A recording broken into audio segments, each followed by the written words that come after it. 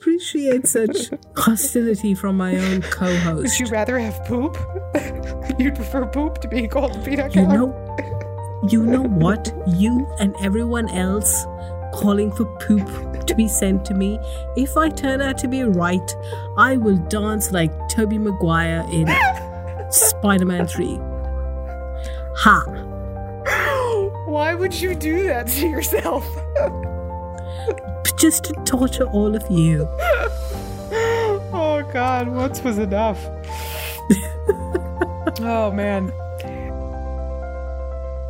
Welcome to the Marvelous Madams podcast. We're your hosts, Madam Chris. And I'm Madam Amy. We are burdened with the glorious purpose of talking all things Marvel. Madams, assemble.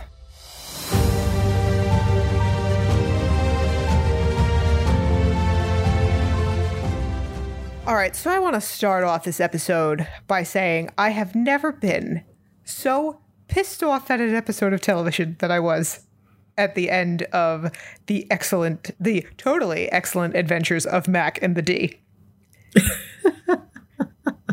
Why were you pissed off? It was quite a lighthearted episode. Yeah, I know. All I wanted to do after last week was continue hating Deke, but these writers said, nope, not gonna let you do that.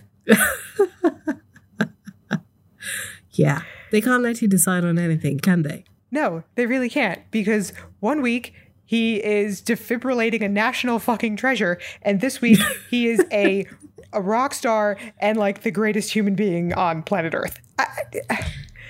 Well, in his defense with Enoch, as much as I hated the fact that he hurt Enoch, like Gemma said, his heart was in the right place, but he was misguided. Yeah, and that's the thing, is Deke's heart is always in the right place. It just doesn't always connect with his brain very well. That would assume he has a brain. This is true. But you know what? I think this episode showed that he definitely does. True. Yeah.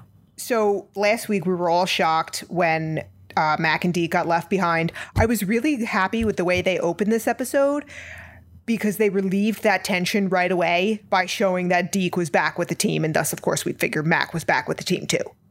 Right. Either that, or it could have been like Mac died or some shit like that, and that's why May was so adamant on getting a full debrief. Oh, I think May just has zero patience for Deke and his shenanigans.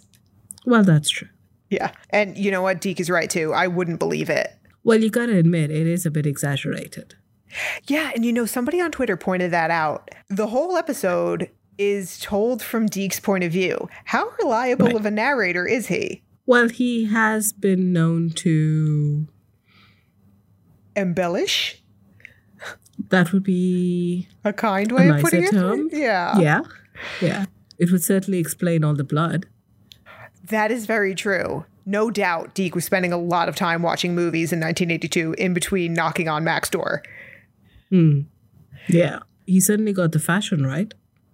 Oh, we'll get there. So, but first, we start out meeting what can only be described as the quintessential 80s nerd. Yeah. And the music. Yeah. This guy, I don't know who he is, but serious props to him for taking a big hit for the nerd team on the whole here. That's a rough look. Yeah. So I guess Sybil, in her infinite technical wisdom, managed to find copies of like Cosmo or whatever magazines were around in the 80s, because that woman knows how to butter up a lonely nerd. I think it's got to do more with her observation of human beings. Maybe. Yeah, I mean, he kind of does wear his heart on his sleeve a little bit at one point, just saying, you sound like an actual woman. Like he's only ever heard about them in stories and never really seen one.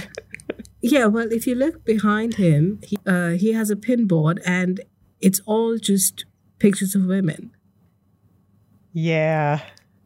And later on, Sybil's that little printout is added there in a very prominent place of honor.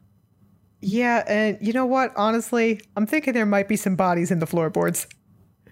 Wouldn't be surprised at the very least. Okay, then. Once we meet Sybil here on this old, even pre-Fox Mulder computer, I was definitely flashing back to Captain America the Winter Soldier, back to Dr. Zola in Jersey. Right. You know, that printer with the printing noises, that gave me flashbacks. To? When I was working, way back when I was in college. And the office had this really old printer which used to do that keek, keek sound while it used to print. Oh, man. That sounds like torture. Yeah. And we did a lot of printing. All right, so while Sybil's getting her groove back here, Deke is trying to wake Mac out of this little spell he's under, and Mac is having none of it. Yeah, Mac is depressed. He is done. Yeah, completely. You know, actually, just moving a little back right at the beginning when we see the Zephyr disappear, Mac totally lashes out at Deke. Yeah, he completely blames him for his parents' deaths. Yeah, I was not on board for that. I mean, No. I get it. The guy is in pain. But not okay. You don't get to blame somebody for... No, you don't get to put that on him.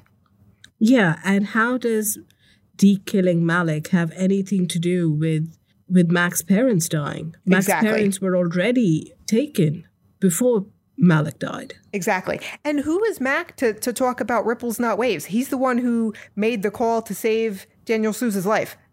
Exactly, the hypocrisy. And it comes back even to Daisy. Like, he ripped Daisy a new one for trying to kill Malik.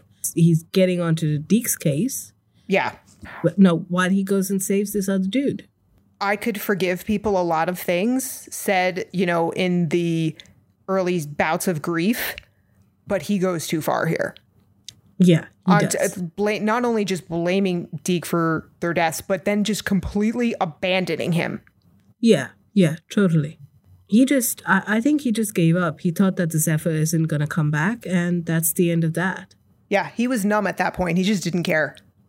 Yeah, pretty much. Which segues well into Mac's exit from life, because he really looks like the Terminator in that leather jacket on the motorcycle.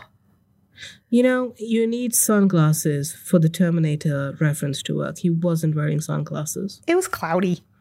Doesn't matter. Terminator equals sunglasses. Oh, it was so sad seeing him watching his younger self. Yeah. And it's so weird because the feelings must be so muddled, because he's grieving not only for his parents, but he's grieving for himself. Yeah, true. And the life that he had that he knows that he won't have now. Right. It has to be the weirdest feeling. Yeah. So Mac slides into a major depression here. And I think they do a good job in portraying this, except for one thing. Okay, so we've got the austere-looking apartment that looks more like a hotel room. Check. Yeah. I thought it was kind of like a hotel. Yeah, we've got loads of beer. Check. We've got him sinking himself endlessly into a hobby and staying up all hours of the day and night to do it. Okay, check. However, did you guys not see Endgame? Do you not know how it works? Where's the giant prosthetic belly? We know you have one, Marvel. If you're gonna go Fat Thor, you go Fat Thor. Well, then it wouldn't make sense for him to suddenly turn around and become fucking Rambo, right? Yeah, but I'm sorry, that's just a problem. There was not a stray free weight in that apartment. There was no Bowflex, nothing. Okay, he's subsisting on nothing but beer and probably pizza and Chinese food. He ain't gonna still look like Mac. Yeah, I guess they didn't want to go spend all that money considering how much they spent on that beard.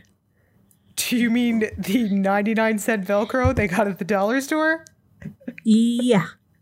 The one he could just peel off and instead flip up onto his head and make an afro out of it? That would be more realistic. Oh my God, what is with this show and facial hair this season? I know, right? God. I think they really ran out on the budget. With all the CGI for the Chronocoms and all of that, they just had to, something had to give. And it was the facial hair. Oh, man. Speaking of Fat Thor with all this terrible facial hair, was Kenneth Branagh involved in this? We saw what you did to Thor, buddy. Did you have a hand in this? Were you a technical advisor? Stay tuned. Probably. Stay tuned for that episode in a couple of months, people. We're going to rip into that one. Uh-huh. We're going to have a good time with that episode. So, again, credit to Deke here. This entire episode, he never gives up on Mac. Yeah. He's such a good friend, trying to draw him out, bringing him stuff. Getting him groceries because he didn't probably want him to die of a heart attack. Yeah, this had me cracking up for a couple of reasons. Number one, when he shows up with the kickball, I was like, oh my God, yes, sign me the fuck up. I haven't played kickball since the 6th grade and I'm dying to. Okay. With the same ball. I just flash back to the only happy memories of elementary school I have.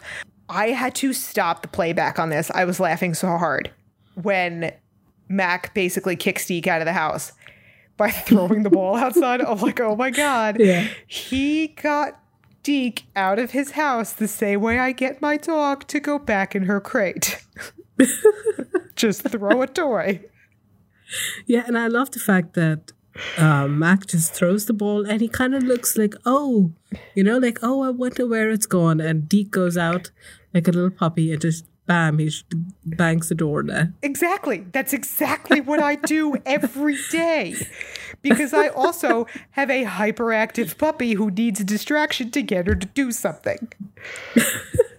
That speaks volumes about Deke and his maturity level. Mm-hmm. But he does get shit done this episode. He does, in the form of, drumroll, the Deke Squad. Yeah. So he gets Mac to show up at this bar by telling him it's urgent. Were you as blown away as I was? With his singing? Yeah. Hell yeah. Jeff Ward is fantastic. I was like, dude can sing. Yeah. Because I'm wondering, are they going to do some lip syncing here? And then he started the cover and I was like, holy shit, that's him. Yeah. And the way he was up there, I haven't looked it up yet. I will. There is no way this was his first time singing on a stage. Possibly. He looked like he was born on stage. Okay. Yeah, and I'll be honest, I didn't get very nostalgic about this episode because the 80s just really aren't my thing. I was born in 87, so Breakfast Club and stuff like that was a little before my time, a little before my generation. I'm a 90s girl. I will make Saved by the Bell references all day long, which I will in a few minutes. So stick a pin in that one. So I've never actually seen The Breakfast Club all the way through, but everybody knows that song. So that I did recognize. Okay, how have you not seen The Breakfast Club? I've never seen it all the way through, and what I did I just didn't care for. Neither did I. John Hughes is kind of hit or miss with me. I don't really have a middle ground with him. Okay. So yeah, Deke sounds fantastic, but of course, he is stealing other people's music that has yet to be created. That's kind of his pattern, isn't it? Yeah, and that is what Mac points out. But what Mac doesn't know yet is that he's doing good with it this time. Deke is basically like a pure of heart Biff Tannen. While Deke is telling his story, May is not having it. She does not believe him. And I loved this because it doesn't look like May is emotionless. She looks pissed and fresh out of patience. Yeah. That made me happy. That made me smile. Like, there she is. Yeah, I am now confused with her. Completely. I think that's the intention. Great. Of course. Because, I didn't have any less questions in this episode, which I'm going to get to. Okay, so now we have to discuss, I'm going to call it Deke's ensemble. Because it's not just the outfit. I'll give him this. Yes, he looks ridiculous, but it is 1982. So technically he is the peak of high fashion. 1983. 83 Happy at this New point. Year? Right. Yeah. Right. He coordinates an outfit better than I ever could. He's also better with makeup than I could ever hope to be, which is why I haven't worn any in well over a year. Yeah, well, he's got some heavy eyeliner going. But you know what? I gotta give it to him. He makes it look good. Yeah, he does. True. The rest of the squad also are not bad, except for Cricket. Speaking of Cricket here, for half a second, my heart jumped because just for a second, I thought that was Jeremy Renner. Why would you even think that? Because he looks like Jeremy Renner. He looks like if Jeremy Renner and Jack Sparrow morphed together into one person, that's what you would get. Yeah, and it would make sense for them for their spawn to be named Cricket, who sells Coke. But he hardly ever drinks any. Yeah. Please explain to me how in 1983... Deke doesn't know what cocaine is, but he can speak Pig Latin. Where is he getting his information? Is he watching Sesame Street to learn about the world? I wouldn't be surprised. Yeah, so we have Cricket, we have Roxy, who is probably the sanest of all of them, I think. Yeah, okay. Roxy, our glass, as they put her badge, she is a bit of a tribute to one of the Firefly actors. Oh, okay. Ron Glass, he played Shepherd Book. He passed away a couple of years ago. So this character is kind of like a tribute to him. And he was the doctor. You remember back when in the season doctor who 1? worked on Coulson. Yep. Yep, that was him. Mm-hmm. So we have them, and then we have the Chang twins, who I think are absolutely hilarious. Mm-hmm. And then we have Olga, who's basically a Bond villain, but a good guy? Yeah, pretty much. Now, just because this doesn't really have anything to do with the plot, but skipping ahead a little bit, did you catch the subtitles towards the end where Deke is calling her like his precious flower or rose petal or something? So he's into her, but apparently she wants Roxy, so Deke hasn't figured out she's a lesbian? Yeah, well, Deke doesn't seem to be having very good luck with women, does he? No. He really needs to do a better job of reading the room. He probably just chalked it up to a language barrier. I could see him like bringing her a big basket full of lemons and her looking at him just picking one up and just eating it like a fucking apple because she's a psycho. Oh my God. So yeah, we have this ragtag bunch here calling themselves the Deke Squad, and Mac thinks it's a big joke, but in reality, and I think this was pretty brilliant, Deke is using this band as a cover for the fact that they are a covert SHIELD team. Right, yeah. Makes sense. Yeah, I mean, he's even turned the lighthouse into his own outpost again. Yeah, pretty much. And back to the lighthouse we go again. But Mac does not take him seriously still at this point. Well, Mac he doesn't want to take it seriously, no matter how serious or no matter how salted Deke would have been, he still would have lashed out. Yeah, that's true. Now, this is probably the only time I was okay with heading back to the lighthouse once we get there, because who do we find? Coulson! Sort of. Yeah, kind of, yeah. So poor Coulson is trapped inside an old school 80s TV because he now exists only on a hard drive. Yeah, now I have questions. Let him and fly. I need answers. Mm-hmm. Okay, number 1. How did he escape into the hard drive? Good question. Number 2, later on, when May and Yo-Yo come to the lighthouse, May says that Gemma had given her instructions to get the hard drive. How did Gemma know? Uh-huh. And how the fuck did they get back to 1983 in the first place? Exactly, yes. I was going to get to that at that point, but no harm.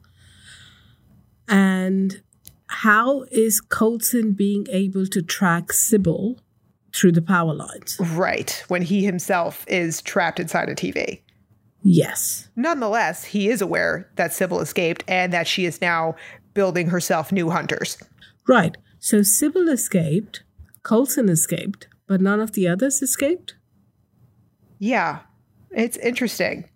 And especially not your favorite General Zod.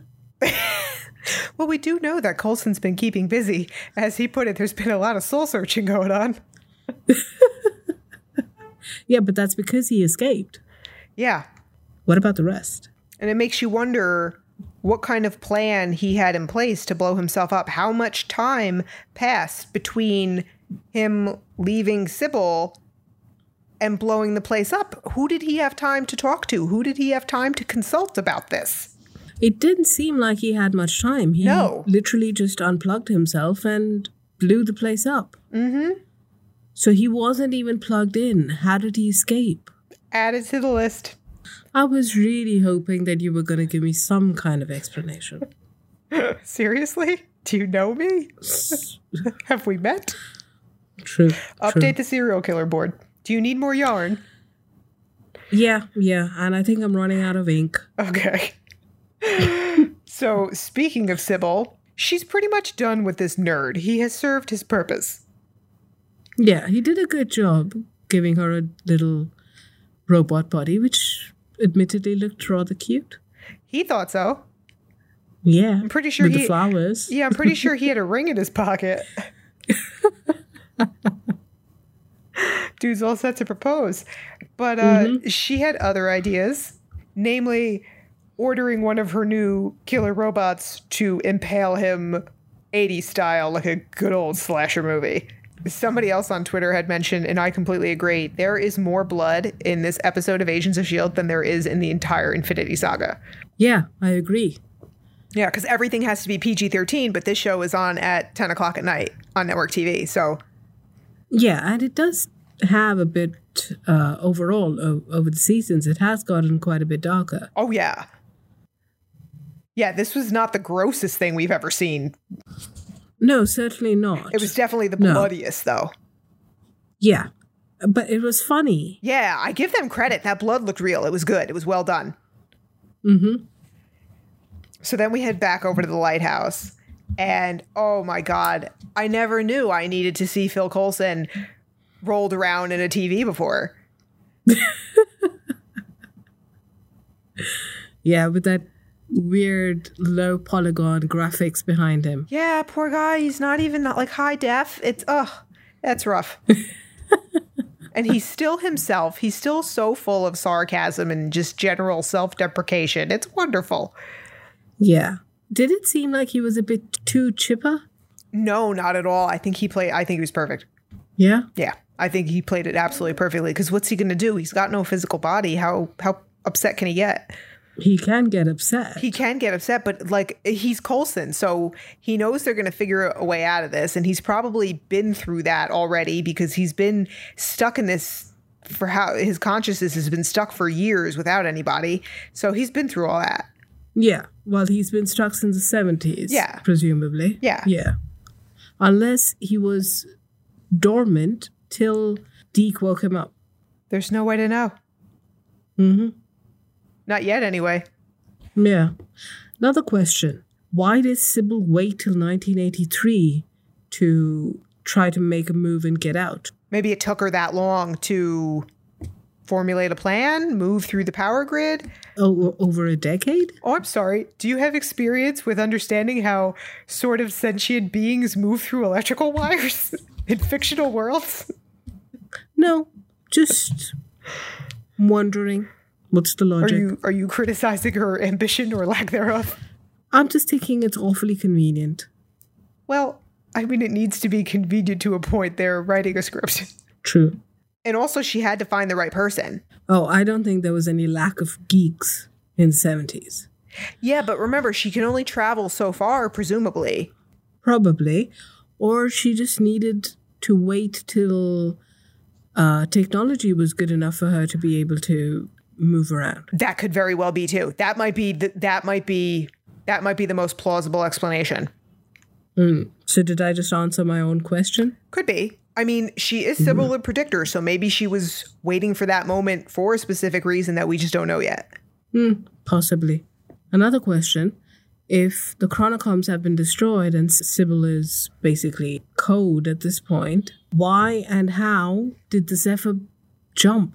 Yeah, I can... yep, I feel it. I can feel the aneurysm forming in my brain as I try to sort out all of these questions.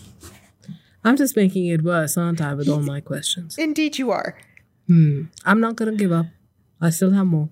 Ooh, I've got a theory. Oh, God. All right, everybody. Pens out. What if, back to my question about Coulson, of how he got out and from how he got out in the hard drive and all of that. What if, like one of our previous episodes, I had said that maybe this isn't the first time they've tried, and Gemma had gone and put something in, knowing that Coulson will blow himself up? Oh, could be. Definitely. Okay. Or, one more theory. Oh, God. It's just dominoes here at this point, people. Sybil mentioned that Coulson gave her a bit of a surprise when he blew up the Chronicom ship. What if she pulled him along with her, and that is why he was able to track her?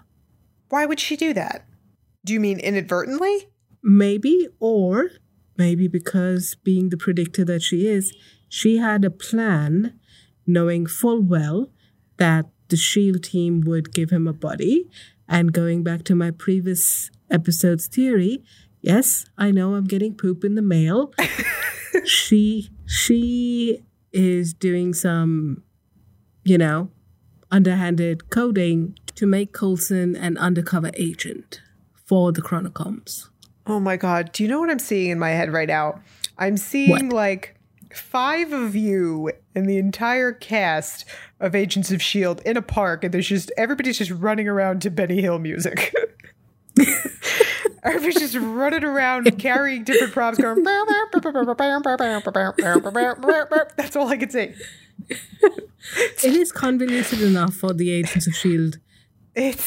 Writers to come up with. It is, but I also think that they're counting on this and that none of this is going to come into play. That's my new theory, is that they are holding something back that we haven't seen yet, that has nothing to do with anything we already know, and it's something that we can't possibly guess. Okay, fair enough. But based on the knowledge that we have, this is the theory that I've come up with. All right, then. So Deke is still trying to convince Mac that the Deke Squad is a real team, that they need to be taken seriously. So he gets this idea, let me show you a training mission. I call it the Gauntlet. Yeah. Of all the things, the Gauntlet. My fellow children of the 90s, who else flashed back to the episode of Saved by the Bell in which the Cadet Corps came to recruit at Bayside, and Zach was the captain of a team and Slater was the captain of a team, and Zach just had a whole bunch of knuckleheads who didn't have a clue what they were doing and were falling all over themselves. That is the Gauntlet. And crickets from the peanut gallery. Pun intended. What is the peanut gallery? You've never heard that expression? No. You said it in the previous episode as well. It's a joke meaning unwanted advice. Hey! Unwanted commentary, unwanted advice. So when I call you the peanut gallery, it means I don't want to hear the bullshit that you have coming. That's why I said it about the Coulson theory or whatever. Yeah, I didn't get it then, but hey! I don't appreciate such hostility from my own co-host. Would you rather have poop? You'd prefer poop to being called the peanut gallery? You know what? You and everyone else calling for poop to be sent to me. If I turn out to be right, I will dance like Tobey Maguire in Spider-Man 3. Ha! Why would you do that to yourself? Just to torture all of you. Oh, God. Once was enough. Oh, man. Well, one reason is if you guys see me dancing, it'll certainly ease the trauma of Coulson being the bad guy. Because you can't not laugh at me dancing. I don't know.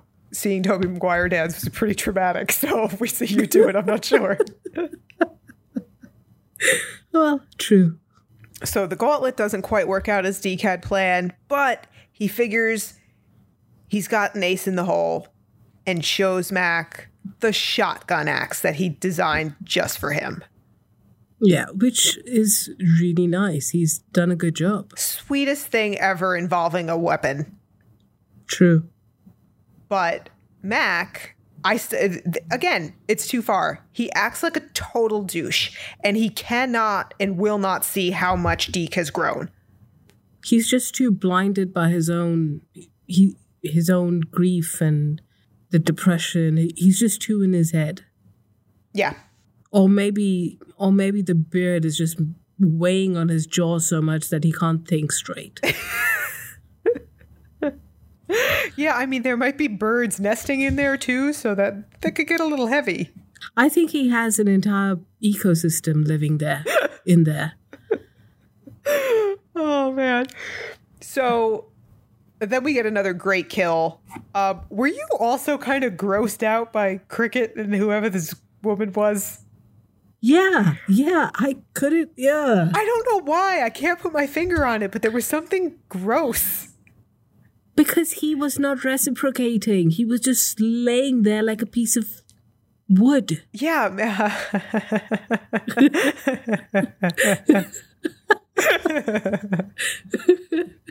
Oh, we're so mature. Anyway, I think it was because it came off as very childish, as like they were a couple of 15-year-olds. Yeah. Maybe that's why it felt gross, because it felt like kiddish. Oh, now I get the reference. You know, all the scary movies start with the teenagers making out, and then the bad, whatever scary thing is, kills one of them. Good point. I hadn't even thought of that. That was it. You're right. It's the old trope. It's the old Halloween and Friday the 13th trope. Yep. Great kill on Cricket here. I think we knew he had a ticking clock above his head as soon as we saw him. Yeah, pretty much. Didn't care for the facial hair there either. No, not a fan. Yeah. So now we finally get Mac's moment of reckoning here, because Roxy tells him what he needs to fucking hear. Yeah. And good on her. Yes. Well, she's got no horse in this race, you know? Like, she's Deke's friend. She cares about Deke. Yeah, but is it me or did Mac look extra tall this episode? Oh my God, yes. I was going to comment on that, but we'll do it now. When he puts on those coveralls, he looks gigantic. Yeah. And did you notice that when he was drinking the beer and he was holding the bottles and the cans, his hands were so big that he was having trouble holding them? Yeah, he looks like he's an absolute giant. Yeah. So for Roxy to go and stand up to him where he could just, wave his hand at her and she'd go flying, it takes guts. You're right about that. I hadn't thought of it that way, but yeah, especially because he's an angry guy at the moment. He's an angry guy with all kinds of lethal combat training. Yeah, you're right. But, well, Mac wouldn't do that. She doesn't know that. True. She doesn't know that. Yeah. And it's interesting that, and of course, like, she doesn't think there's any kind of time travel involved, so it's logical. She thinks that young Mac is his son. Yeah. And that he abandoned him. Well, that probably could have been Deke's explanation. Oh, that's true. That's a good point. He would have to explain it somehow. Yeah. And that is when we find out that though, yes, Deke has been stealing songs, he's using the money he makes and giving it to Mac and his family. Yeah, true. Giving the kids school supplies, and then Maxie's like making sure the uncle has a better car and that they have a better life in general. Oh, I fucking melted. God damn you, Deke.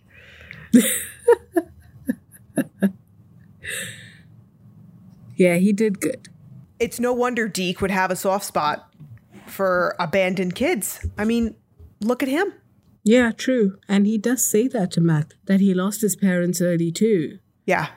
So he was connecting. He was trying to do his best for Mac, even though Mac was pushing him away. So then Mac doesn't have a whole lot of time to think about this because he and Roxy are immediately attacked by Short Circuit. And not a moment too soon for him to get his shit together. Yeah, and I love Olga here too. You metallic wizard. Yeah. They actually kind of have a little Cylon-y look to them. And there's a great moment here, a great tension breaker when Mac is just freaking out Rambo style. He's like, somewhere, somehow, someone's going to pay. And there's silence. You mean the robots? Oh, yeah. The robots, yeah. There are a couple of little scenes like that this episode. Yeah, we have one right after that where, you know, Roxy's like, Mac, Deke, I'm sorry, you guys don't really have time to have a moment here. Yeah. We've got killer robots running around. Yeah.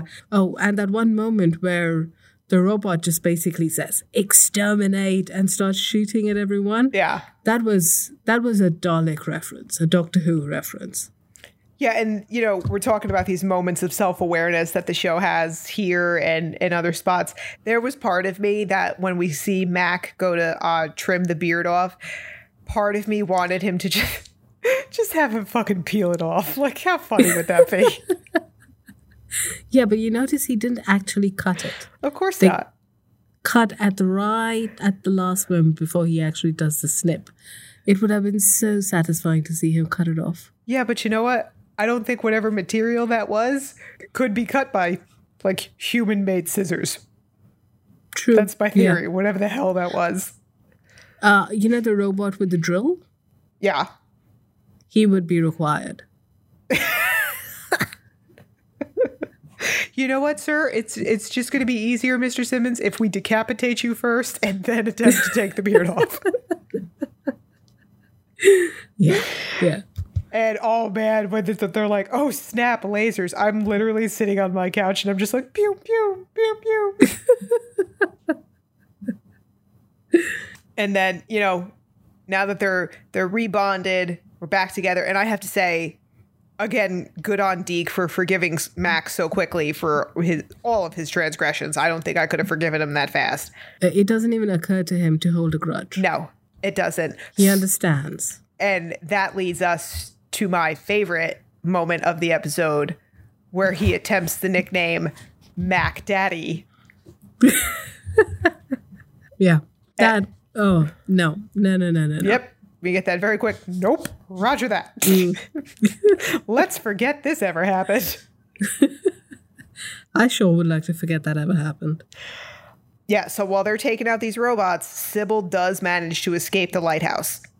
Somehow. Yeah. Again. How? And in what way? Like, what is she? How is she moving? Via what? How? I'm at a loss. Are you having a stroke? I just don't know how things work. I think maybe she made a copy of herself and put it in the robot. She was still roaming around, and that's how we meet our certain Malik, who's still alive. Malik, you son of a bitch. Mm-hmm. God damn it. But you know what? We were right. Yes. Question. What's happened to his brother? Where's Gideon? Well, all right. It's 1983, so he couldn't have joined the cast of Entourage. So I'm going to guess like an extra on Miami Vice. Or he was sent to the Hive planet. Ooh, could be.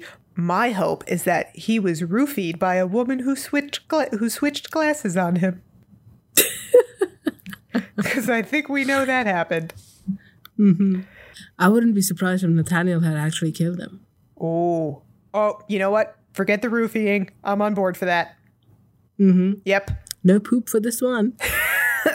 Because with what Nathaniel discovered, if Gideon had dismissed it or been too focused on something else and not really given a shit about what Nathaniel wanted, yeah, I could see him taking him out. Yeah. For sure. Yeah. Another question. How is he still the same age? It's only been a few years. It's been 10 years. In TV time, that's not enough for a new actor. Not for a new actor, but something. Some facial hair. Oh, I don't think he can pull off facial hair without looking like he belongs on a registered sex offenders list. You think his father could? That's a good point. It wouldn't stop them, would it? Yeah. And Mac? Yeah. Unless... There we go. Are you coming up with a theory? He found a way to stay young, like a certain other Inhuman we know, and we'll see next week. Possibly. That's a good point. So Mac and Deke have more time for a moment here as they go back to young Mac's house, take a look at what's going on, and that's when, we really find out Deke's been giving them money, he's been making sure they have a great life, and he's really able to give Mac so much comfort. Yeah. And he's become their friend, getting them into new hobbies and things like that, which is good. It makes me wonder what cover story he used. You know what I mean? To gain the trust of the family. Like, who did he say he was? He probably became friends with the uncle. Maybe. He does tell Mac that I'm going to say you're part of the band, so they know he's, the Deke squad. No, he shouldn't be part of the band. He should be the fucking bodyguard. That's the most believable story. So they have their moment, and then we find out it has been 20 months that they've been apart from the rest of the team. Yeah, which tracks. Yeah, but I wasn't really thinking about that too much during the episode. It hit me at the end. I was like, holy shit, 20 months. They've been gone almost 2 years. Yeah, pretty much. Yeah, a lot can happen. But you did see the time jump. Yeah. With Mac and his beard and all of that. It takes about a year. Yeah. And I got to tell you, though, this hit me hard with Yo-Yo here. She's a wreck, and who can blame her? Yeah. And I loved their reunion scene. It was so sweet. That got to me. Yeah. It did, because I've had one of those. When she gets in there and she's walking so fast trying to find him. I flash back to June of 2016 when I first spotted my husband at the airport when I picked him up after he spent a year in Korea. Okay. And I was just like, oh, I know exactly what she's feeling right now. And it just, all the feels. And in this moment, if she had her powers, she wouldn't have even bothered to wait for May to come in. No, she'd have been moving so fast she'd have knocked him against the wall. Yeah, pretty much. Regardless that he literally makes two of her, possibly more. And, this moment was both heartbreaking and hilarious, as so many Felinda moments are this season. Coulson is stuck inside a fucking TV, and he's still getting sass from May. Well, it kind of tracks with what she was saying last episode. You never die. Yeah. And it's like, you know what, dude? He's like, well, it's not the reaction I was expecting. Dude, you've met her, right? I think it's time to lower your expectations. That's the give and take between the two of them. Yes. So now, I guess the Deke squad is joining the team? I certainly hope so. Yeah, it looked like it by all accounts. Yeah. And they were a lot of fun. They were. I want to see Olga learning English and Deke trying to serenade her. Oh my God. I need to see Olga and Enoch together. Why do I feel like that would be hilarious? Yes. Absolutely yes. Because he'll be able to speak Russian, right? He can speak different languages, right? That I'm aware of, but I wouldn't be surprised. Yeah, he can just upload it to himself, right? See, now you're going into the Matrix territory. He's a machine. He's a computer. Yeah, fair enough. I agree. He can upgrade his combat packages. Why not languages? Yeah, true. I agree. And considering he has spent, 30,000 years on Earth, probably did a tour in Ukraine for a bit. Yeah, so then we see Malik. And, do I want to know what that little device is in his hands? That they say, though, that that's the time stream. They say it's something. Sybil says it's something that holds the key to the future, whatever. No. there's dialogue between the team and Coulson in the TV, and they intercut it with the robot, with Sybil, may I add, showing us the middle finger while she finds this blue little glowy thing. Yeah. While they're intercutting with it, they say that this is the time stream and they need to find it. Hence the promo saying they've lost control of the time drive. See, I think they're misleading us with the way they've cut it with "we've lost control" and then Gemma saying the time drive. I'm not 100% on board there. And to be fair, they were never in control. That's true. They were just riding on the Chronicom's coattails. Which, again, all this time, the last 6 episodes, they didn't know when they were going to jump till like 15 minutes before they could jump. In this episode, when May and Yo-Yo are leaving, she says they have 27 days. Yeah, from when they're leaving from the Zephyr. Yeah. Gemma says, you have 27 days to rendezvous back with us. How do they know? Yeah. What's happened in the last 20 months that they suddenly have this technology and ability? Yeah, 20 months for Deke and Mac. How long has it been for the rest of the team? And where did they come from? Yes, when have they come from? Aha. I also just realized something. They were drafting along the Chronicom ship the same way Marty McFly used to drift on his skateboard on the backs of cars. Seriously? Yes. Okay. Do not even tell me I'm reaching, because Michael J. Fox fucking invented that. It is also extremely dangerous, but that's beside the point. Yeah, that's besides the point. And it is dangerous for the S.H.I.E.L.D. team as well. But yeah, I get it. I can see that. Another question. How did they come back? All this time they've been going forward and forward and forward. As Gemma had said before, they'd never have the energy supply to go back in time again. How? Yes. How? Yes. When did they go and when have they come back from? And I'll say it again for good measure. Where the fuck is Fitz? All right, so we've reached the end of this episode without my head spinning around like Regan in The Exorcist, so that's always a good thing. Speak for yourself. I have too many questions. So next week, from the promo we've seen, we are heading to Afterlife. Yeah, we meet Jia-Ying, who is probably a little less crazy.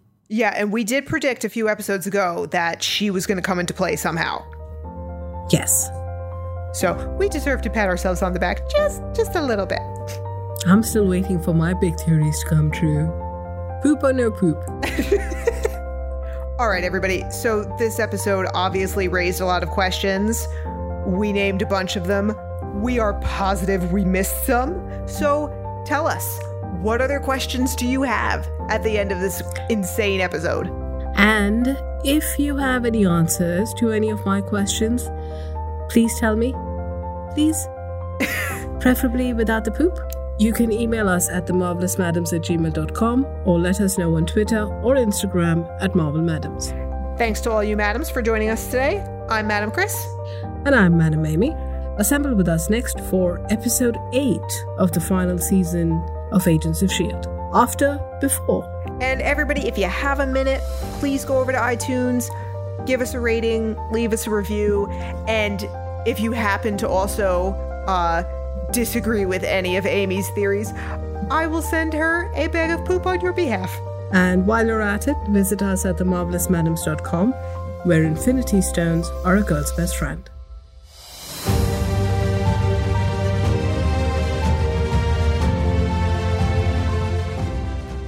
Did you say poop or no poop, or poop on your poop? No, poop or no poop. Okay. That actually would be better, poop on your poop. I shit on your poop. I'll send it back to all of you with interest. No, that's just gross. You don't have any pets. It would have to be your own. That's disgusting. Yeah. Like pet poop is less disgusting. I'm not sitting on the toilet with a bag over my asshole to catch it. Hey, I could go in public. The picking up myself. Where has this conversation gone?